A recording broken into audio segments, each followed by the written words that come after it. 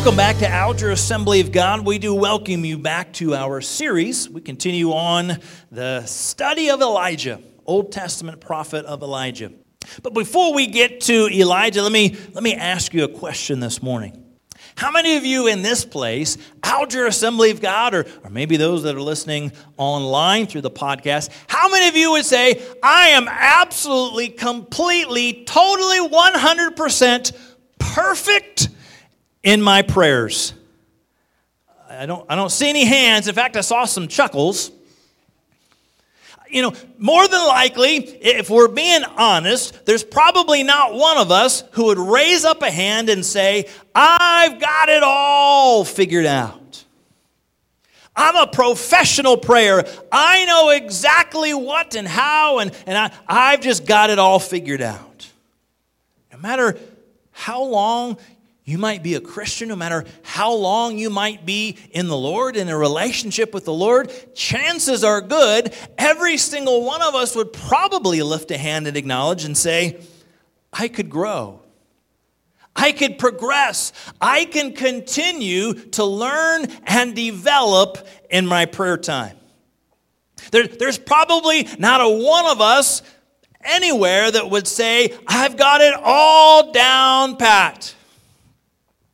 In fact, maybe some of you listening, you're here and you're thinking when it comes to prayer, boy, you wonder sometimes where God is. You wonder, is God listening to my prayers? Or as I pray, I don't really seem to see things happening in my prayers. That's a pretty normal one. We pray, but we don't really see things happen. Here's the good news when it comes to prayer. We can learn and grow and progress day after day after day, growing closer to the Lord. We can learn and grow and progress in our prayer time, in our prayer walk, our relationship with the Lord. Aren't you thankful for that? That where you're at right now is not necessarily where you will be or need to stay in your walk in God. You can continue to know and learn and grow, but it does take time, and we spend and invest time with God. Isn't that pretty much like life? How many things that we want do we have instantaneously? We would love to be professionals. We would love to be experts. We would love to have everything figured out about anything. But typically it takes time and a process. If you enjoy sports, you enjoy looking at some of the professional games, and you see how these individuals who have learned and studied and been taught and grown and developed and practiced year after year after year, how they continue to progress. It's much different looking at NFL football and Pee-wee midget football. It's a big difference, right? It's a big difference between Major League Baseball, of which I'm a fan. My St. Louis Cardinals, we've lost 2 games in a row. So not looking good for them. But in Major League Baseball, you've got pitchers hurling this ball 90 to 100 miles an hour, trying to get the batter not to hit it. Where did those individuals start out? They started out exactly where our Brookie did just a few years ago. There's a sport called T-ball. It's where they put the ball on a tee and it sits there. It doesn't move. And the child comes up to the plate with the bat in their hand and they see the ball and it hasn't moved the entire time they stand there. They stand and they move and they get the bat and they swing. It helps to develop hand-eye coordination, but the ball's right there. It doesn't move. And once they hit it, then, everybody else, there's a little bit of defense trying to catch or stop or run after the ball. And there's base running and throwing, catching it. It develops. But they don't stay at the T-ball level forever. They progress to what? Coach pitch. Now, normally in sports, It's the other team trying to beat your team. But in coach pitch, you have your own coach pitching to you. You've seen this? Yeah. So your coach will pitch in coach pitch softball. The coach would pitch to his or her team. And the idea is that coach is trying to put the ball right over the plate in the best possible case for their players to hit. They're not trying to get them out. They're trying to give them something to hit. Now, sometimes that's hard even for coaches. Ball's going all over the place. Just get it over the plate, right? The goal is get the ball right where the player can hit it. It's one step up. The ball's moving, but the coach is trying to groove it as nice as possible. But do they stay there forever? No. In baseball and in softball, eventually you work up to where the opposition has one of their players pitching to you, and now they're trying to get you out. The ball's not just sitting there for you to hit. The coach is not lobbing one right over the plate for you to hit. They're actually trying to get you out. And you progress through high school and college and into the minor leagues and major leagues to where when you get to Major League Baseball, 90 to 100 miles an hour, and that ball with their spins, it can spin in, spin out, up, down, drop, curves. There's all kinds of things that pitchers can do with the ball. You as a hitter don't know where the ball is going. Pitcher and catcher do, and they're trying to get you out. And at the major league level, if you end up getting a hit once every 3 times to the plate, you are awesome. That's considered a 333 batting average, once out of 3. But that takes a process as we go from T-ball all the way to the big leagues. So no matter where any single one of us might be on that spectrum, spiritually speaking, from T-ball to the major leagues in our spiritual life or in our time with prayer, know that we can grow, know that we can progress, know that God's able to guide us in our walk. Now, many times when we look to the Word of God, we see men and women in the Scriptures, and we look at them kind of like superheroes.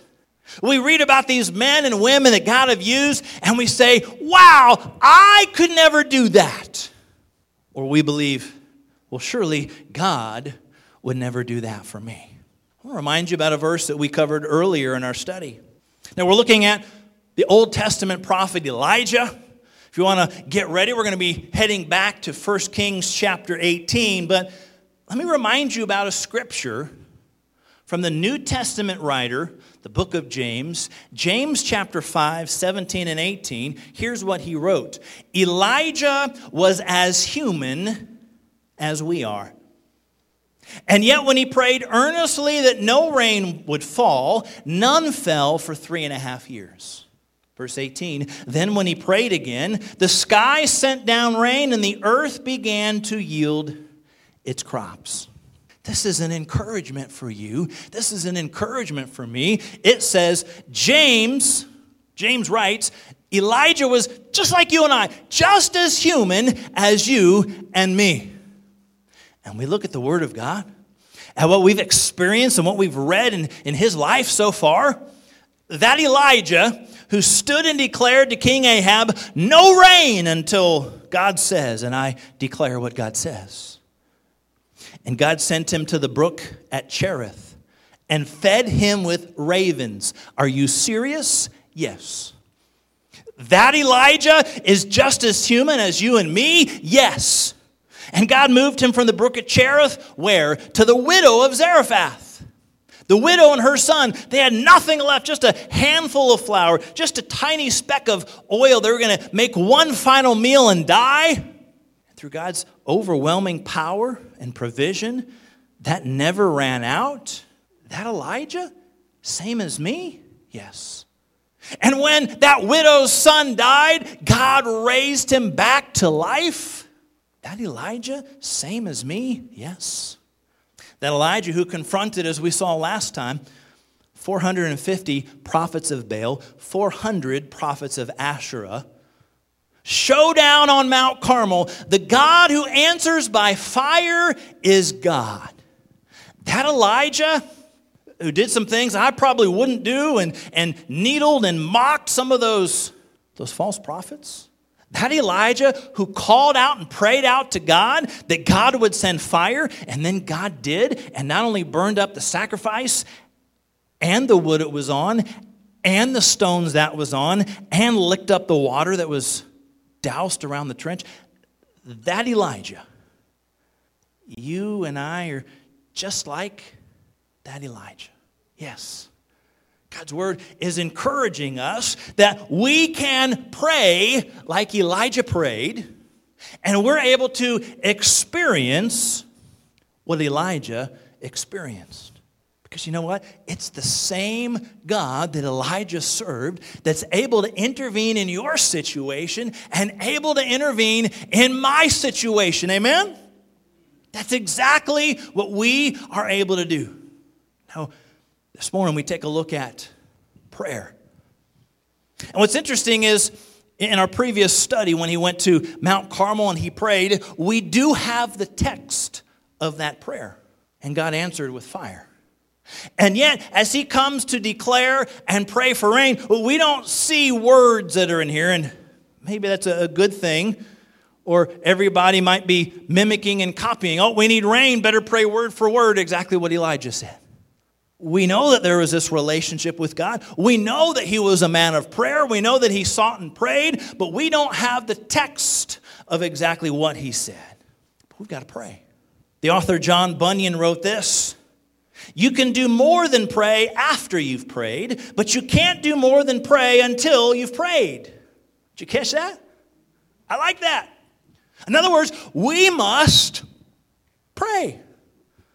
Jesus' teachings, when he says, he doesn't say, if you pray, he says, and when you pray, pray like this. It's an assumption. It's understood. The teaching is that you and I ought to, on a regular basis, pray. But the big question is how? How do I pray? We're going to take a look at that this morning. We're going to take a look at some of the principles of prayer. How should we pray? And then we'll close with some thoughts. As we pray, what does God and what does prayer do? First of all, how should we pray? Jesus says, when you pray, he assumes we pray. We ought to be praying. We see biblical characters all through the Word of God that displayed a prayer life. But how? Number one, how should we pray? Pray with purity. Now, the first verse we're taking a look at is verse 40. It's actually the last verse, and you might notice we didn't actually cover that last week.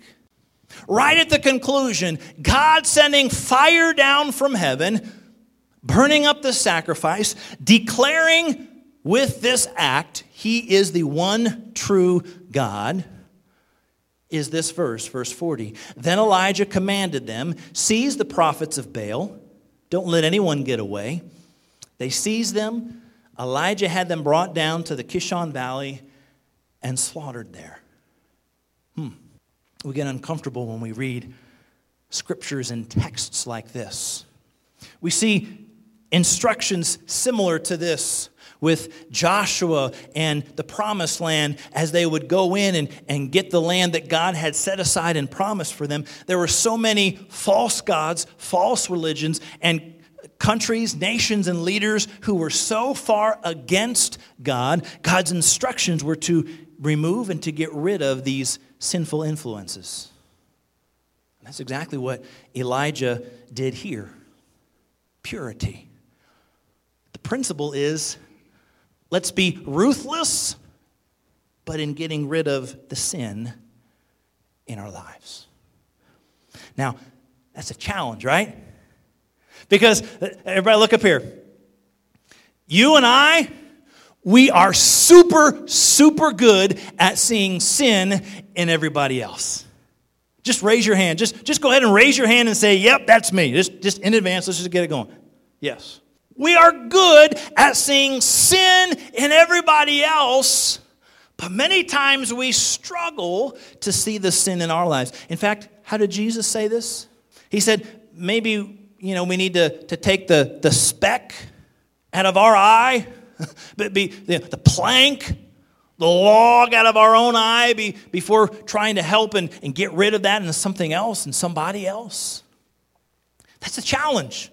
Because all around us, we are confronted with individuals and lives of sin, and we are good and quick to be able to say, sin, sin, sin, sin, boom, and we can blast everybody else in a life of sin. But the challenge is, what about the sin in my life, in your life? Now, we're Christians. And we seek God, but does that mean that we have never sinned since we prayed that prayer and sought after God? Chances are really, really good we have. So as we seek God and as we are desiring to pray, are we doing so purely, with purity? Before even getting to this part of asking for and seeking God for rain, he was seeking to get rid of the sin and sinful influences. Now understand, we're not talking about perfection. Only Jesus was perfect, spotless, sinless. But we should be seeking purity, righteousness, holiness in God's sight and in God's presence. And we can come to him pure and holy. How ought we to pray? We come with purity. Many times, there's all kinds of junk and garbage and sin in our lives, and we're saying, God, I want you to bless me. And we're not really saying, God, cleanse and forgive me. Get rid of this junk that's in my life. It's keeping me from that close walk and that close relationship with you. I think it's this first principle. We look from the life of Elijah. He was praying with purity. Let there be purity in our hearts and our lives. Getting rid of, eliminating things that are sin, things that keep us and block us in our walk and relationship with God. So we pray with purity. Secondly, here's a good principle. Pray specifically. Verse 41, Elijah says to Ahab, that's the wicked and evil and sinful king, he says, go eat and drink, for there is the sound of a heavy rain. And we'll come back to this in a little bit. But what is he praying for? What is he seeking God after? Rain. It's not just this general, God, would you do something? He's praying for rain. All throughout this story, God has promised and God has spoken through Elijah, go to King Ahab, declare no rain until I say. Now God's speaking to Elijah to declare to the king and to the land, there will be rain. He is about to pray and seek God for rain. A challenge and encouragement for us as we pray. Let's pray specifically. As we're praying for healings in bodies, God, not just heal, but God, would you do this? Pray. Pray specifically. Sometimes it's a challenge to know whether God's answered the prayer or not based on how we've prayed. We come to God with our needs and our requests, but let us bring them specifically to him, and we're able to know and see as God heals in this particular way, in this particular body, and in this particular situation, God has answered those needs and answer those requests. We can pray with purity. We can pray specifically. Thirdly, we can pray expectantly. We see that as well in this verse. There is the sound. I am expecting, I am trusting, I am believing the sound of a heavy rain. The challenge is, are we to pray? Yes. The challenge is also, do we believe that God can answer or will answer our prayers? That's a different story. Looking at a few studies, some different research studies, literally in the last couple of years, They found that approximately 65% of Americans claim to pray to God. In some form, in some fashion, in some period of time, 65%, right about 2/3 of Americans say, yes, I pray to God, including 28% of those who say they had no faith. 28% of individuals, greater than 1 out of 4, said they prayed to God at least once in the last 3 months. So what we see, what we experience, and no doubt what you would probably say is, yes, I have prayed somewhat. To go a little deeper, though, do you trust and believe and expect your prayer will be answered? One study revealed this: 85% of people who pray regularly do not expect to have their prayers answered. Isn't that amazing? A good chunk of people pray. Even a bunch of people who don't believe in God, they'll even offer up a prayer. But there's a sizable percentage. How do you come up with a statistic like that? Good question. Well, I think the general response is this: a whole bunch of people that pray do so maybe out of obligation, do so because it's the thing to do, but they really don't believe, they really don't trust, they really don't expect that anything's going to happen.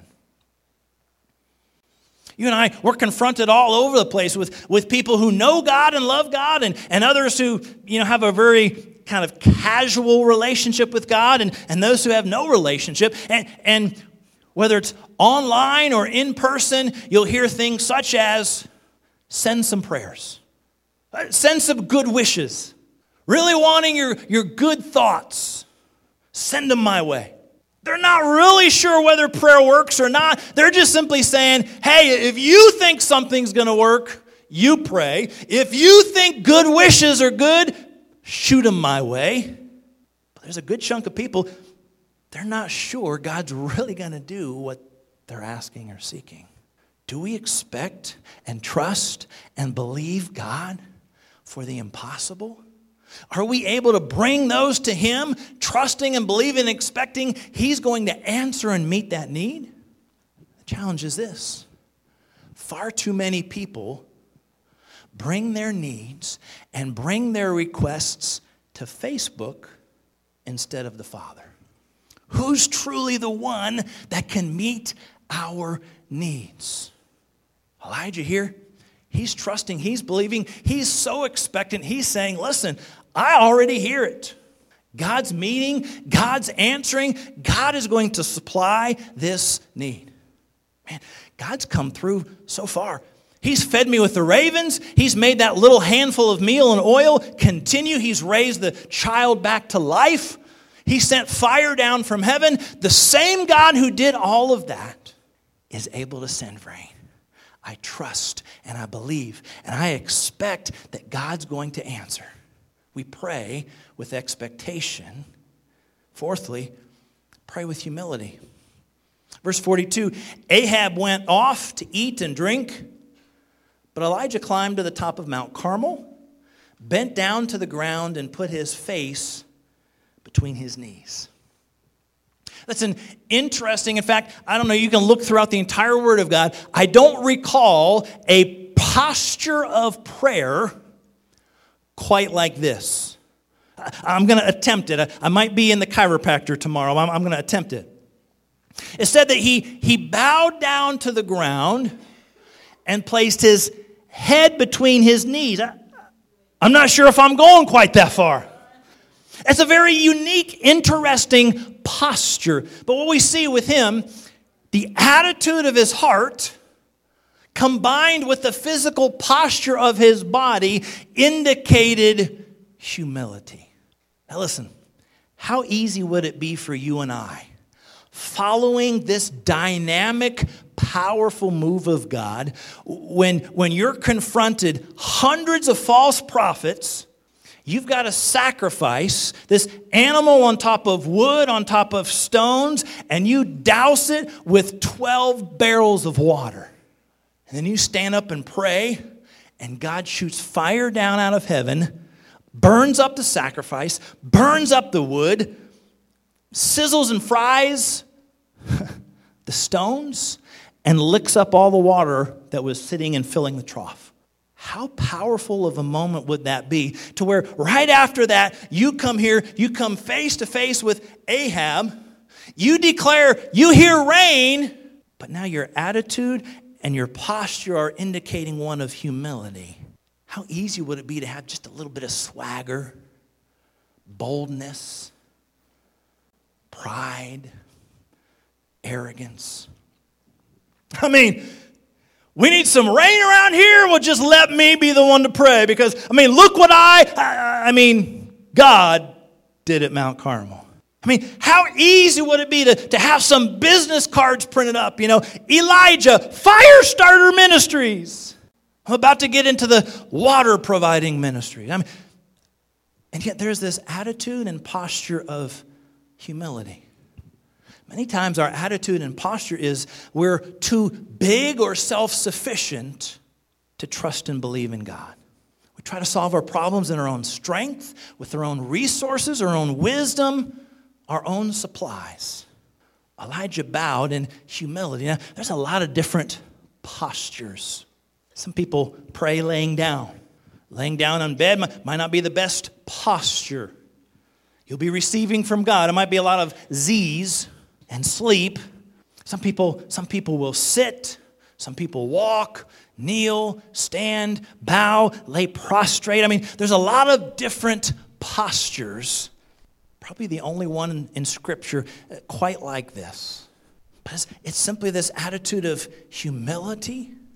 He's trying to get rid of any distractions. When we pray in humility, get rid of distractions. Praying with a cell phone, with a TV, with all kinds of stuff nearby. But maybe a little too tempting to kind of stop our prayer and stop our seeking after God. What can we do to remove some of those distractions and have that attitude and posture of humility before the Lord? Final thought. Final principles. We take a look at this mighty move of God through Elijah. How do we pray? Well, like Elijah did, we pray with perseverance. Verse 43, he said, "Go and look towards the sea." He went up and looked. "There's nothing here," he said.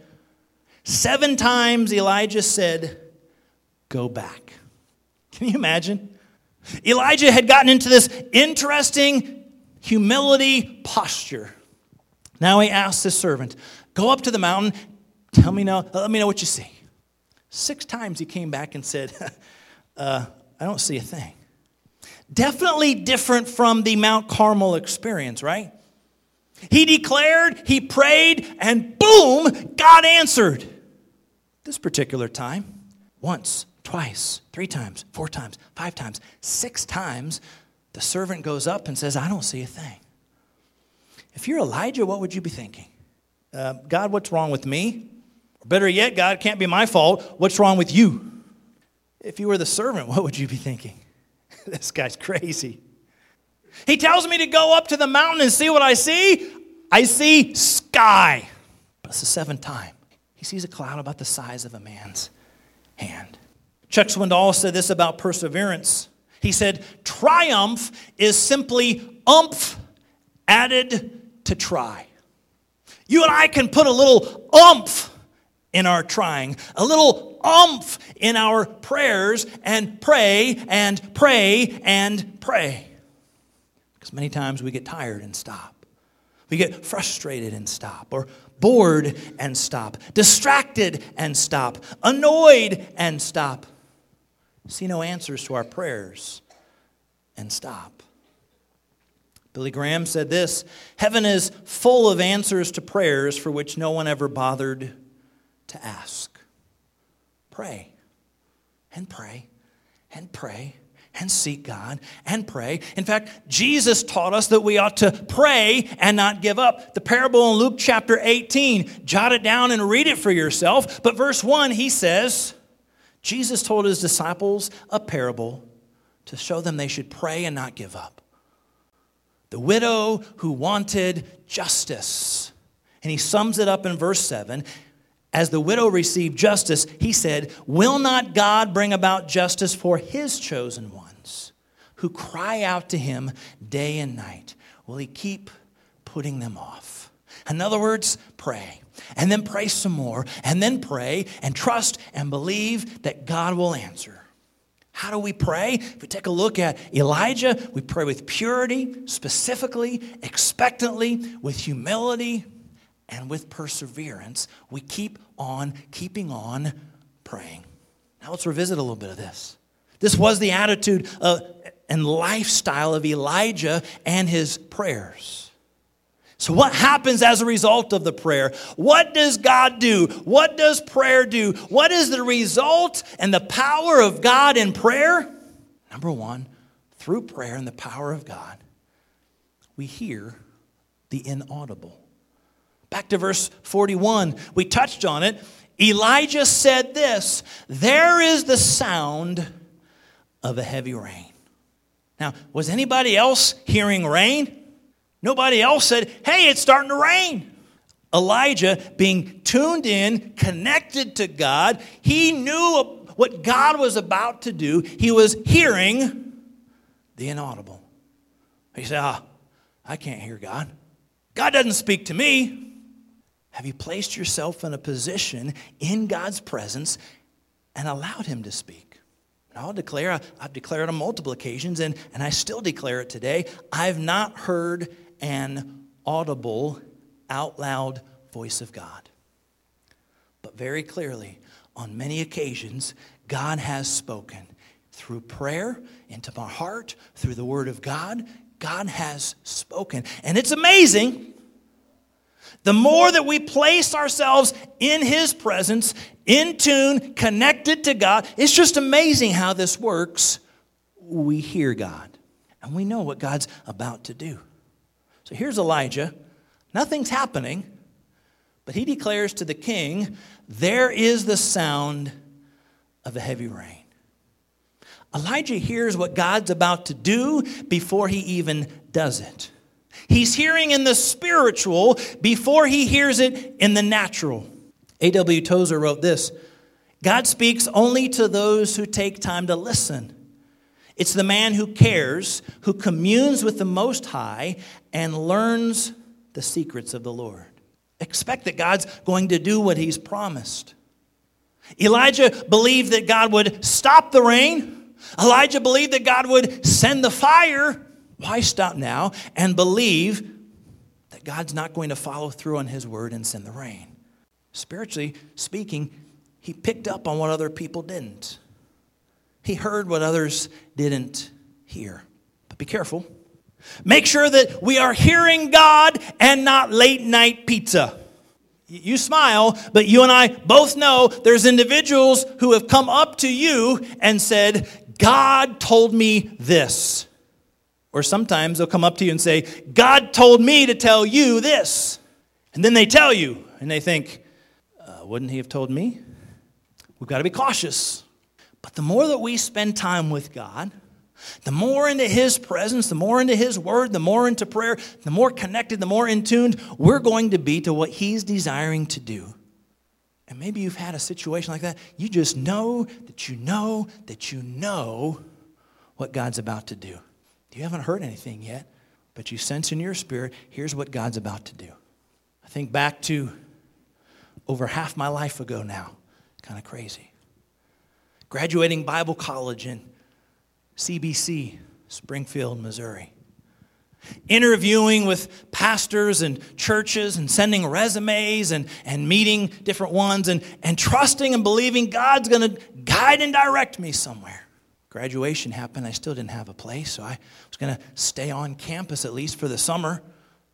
If I still didn't have a place, by the time school started in the fall, they'd have to kick me out because I'm graduated. My parents got a call right before graduation from a pastor in Ohio. I put that number on because I wasn't sure where I was going to be. This was before the era of cell phones, you get it? So I want to make sure the number that I sent out would work, because I probably wasn't going to be in my school dorm room. Pastor talked to my parents and got a good review from them. And they said, well, he'll probably call you after graduation. So I'd already moved from one dorm room into the other dorm room for the summer. But after graduation, the pastor calls. We had a conversation. And during that conversation on the phone, I knew that that's the place God was going to lead me to. Probably 20 minutes, 30 minutes. We talked a little bit about me and family and spiritual life and CBC. Talked a little about him and family and church and this place called Galion. He mentioned there was going to be, next couple of weeks, a pretty busy schedule for the church. And they're in the process of seeking and searching, but he would be sure to get back with me. So I hung up the phone. I didn't have a smartphone. I didn't have a computer. Didn't have internet. But I had a Rand McNally map. The ones that are bigger than the family Bible? I pulled that out. I had to go back to the back, almost the concordance of the maps, where all the cities are listed with the letter and number so you can find it on a map to figure out where in the world Galion was. I knew Columbus because I'd learned that in my capitals. I knew Cleveland and Cincinnati because of their pro sports teams. Never heard of Galion. But I knew that I knew that I knew.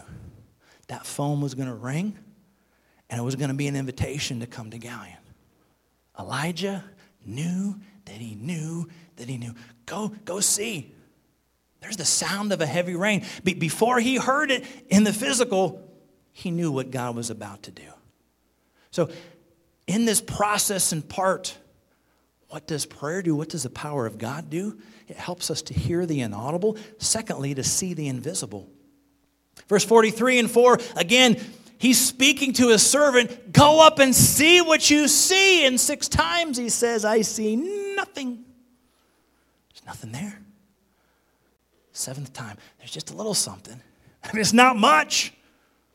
He didn't say there's big white fluffy clouds that cover the whole sky. He didn't say, the sky is dark and there are these ominous rain cloud-looking clouds. He says there's just the small little cloud, about the size of a man's hand, coming up from the sea. He doesn't really see much of anything. Elijah sees it. The servant sees what his physical eyes are looking at, but he's not the one seeking and connecting and praying with God. The more we connect in prayer and communicate with God, we're going to see a little differently. We're going to be a little bit more in tune to what God is doing. Maybe see some of those circumstances in a little bit different way. So back to the story with Galion. It was a little longer than I anticipated. Maybe an extra week or 2 passed where I thought. But sure enough, that phone rang again, and that pastor called me up. Mentioned they'd certainly looked a little bit more, and they had this busy couple of weeks, and here's what was going on at the church. But as a result of their praying and seeking in God, they wanted to extend that invitation for me to come and to visit the church. Meet the board, meet the people, maybe preach, kind of connect and just kind of meet. We'd still never met in person. I had no clue, I had no picture of what he looked like. He said he's kind of a cross between Rush Limbaugh and the Commish from the old TV show. It was probably a pretty good description. And we get a little further, and he says, I want to know if you would be interested in us bringing you out to kind of, spend the weekend together and see what God has. I sensed well before he called, he was going to call and present that, right? So I said, yes, I would love to. His response, great, because I already bought the plane ticket. On both ends, both were sensing God moving. He was hearing a yes before he even dialed me. Bought a plane ticket. I was hearing a yes well before that phone even rang. Why? Both ends, seeking God, trusting and believing for the situation at hand. As we pray, the power of God, we hear the inaudible, see the invisible, and finally, feel the supernatural. Check this out, verse 45 and 6. Soon the sky was black with clouds. A heavy wind brought a terrific rainstorm. Ahab left quickly for Jezreel. Then the Lord gave special strength to Elijah. He tucked his cloak into his belt and ran ahead of Ahab's chariot all the way to the entrance of Jezreel. Did you catch that? I mean, we remember the ravens and the widow and the miracle and the son brought to life and Mount Carmel and fire from heaven and rain. But did you catch what just kind of snuck in there in the text? God gave special supernatural strength to Elijah, and he ran ahead of King Ahab in a chariot. Let me just give you a few quick facts. Mount Carmel to Jezreel, I was looking, what would that distance be? And you know, when you study certain things, there's a wide range of opinions. So I found anywhere from about 12 miles to about 25 miles. Let's just say it could be anywhere from a half marathon to a marathon. The fastest marathoner actually took place yesterday. You might have seen it on the news. The first person to break a 2-hour marathon. It was like 1 hour, 59 minutes, and so many seconds. That averages out to about 13 miles an hour. So a man running a marathon, fastest ever in recorded history, would average about 13 miles per hour. A 2-horse chariot would easily be double that at about 25, maybe to 30 or 35 miles an hour. Elijah's saying, you gotta get this chariot, because once the rains come and the marsh comes, I mean, this is going to be soupy land. That chariot and those wheels are useless. You better hurry up. We think in the natural. How in the world could a human being outrun a chariot? If we're asking that question, we've just not been paying attention. Cue the ravens. Cue the widow. Cue her son raised to life. Cue fire from heaven. Cue rain when there was no rain for 3.5 years. In light of all that, God just throwing an extra miracle in, it's just a bonus. It's supernatural strength. God's able to do the supernatural and help a tired, I mean, can you imagine not just the physical, but the spiritual nature of that conflict on Mount Carmel? Hours and hours of this spiritual battle, hundreds of false prophets seeking their God. He's interacting with them, then seeking the one true God, and following that is declaring rain. Man, that would be exhausting. And on top of that, he's got strength then to outrun a chariot. Kind of reminds me of Isaiah 40:31. They that wait upon the Lord shall what? Renew their strength. Run and not be weary. Walk and not faint. Rise up on wings like eagles.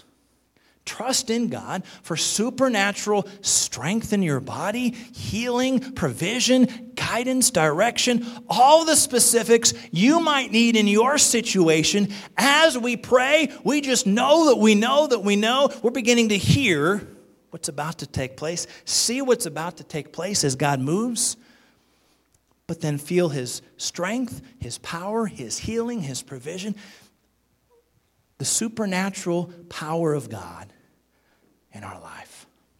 You see, when we pray, God answers prayer, and powerful things happen.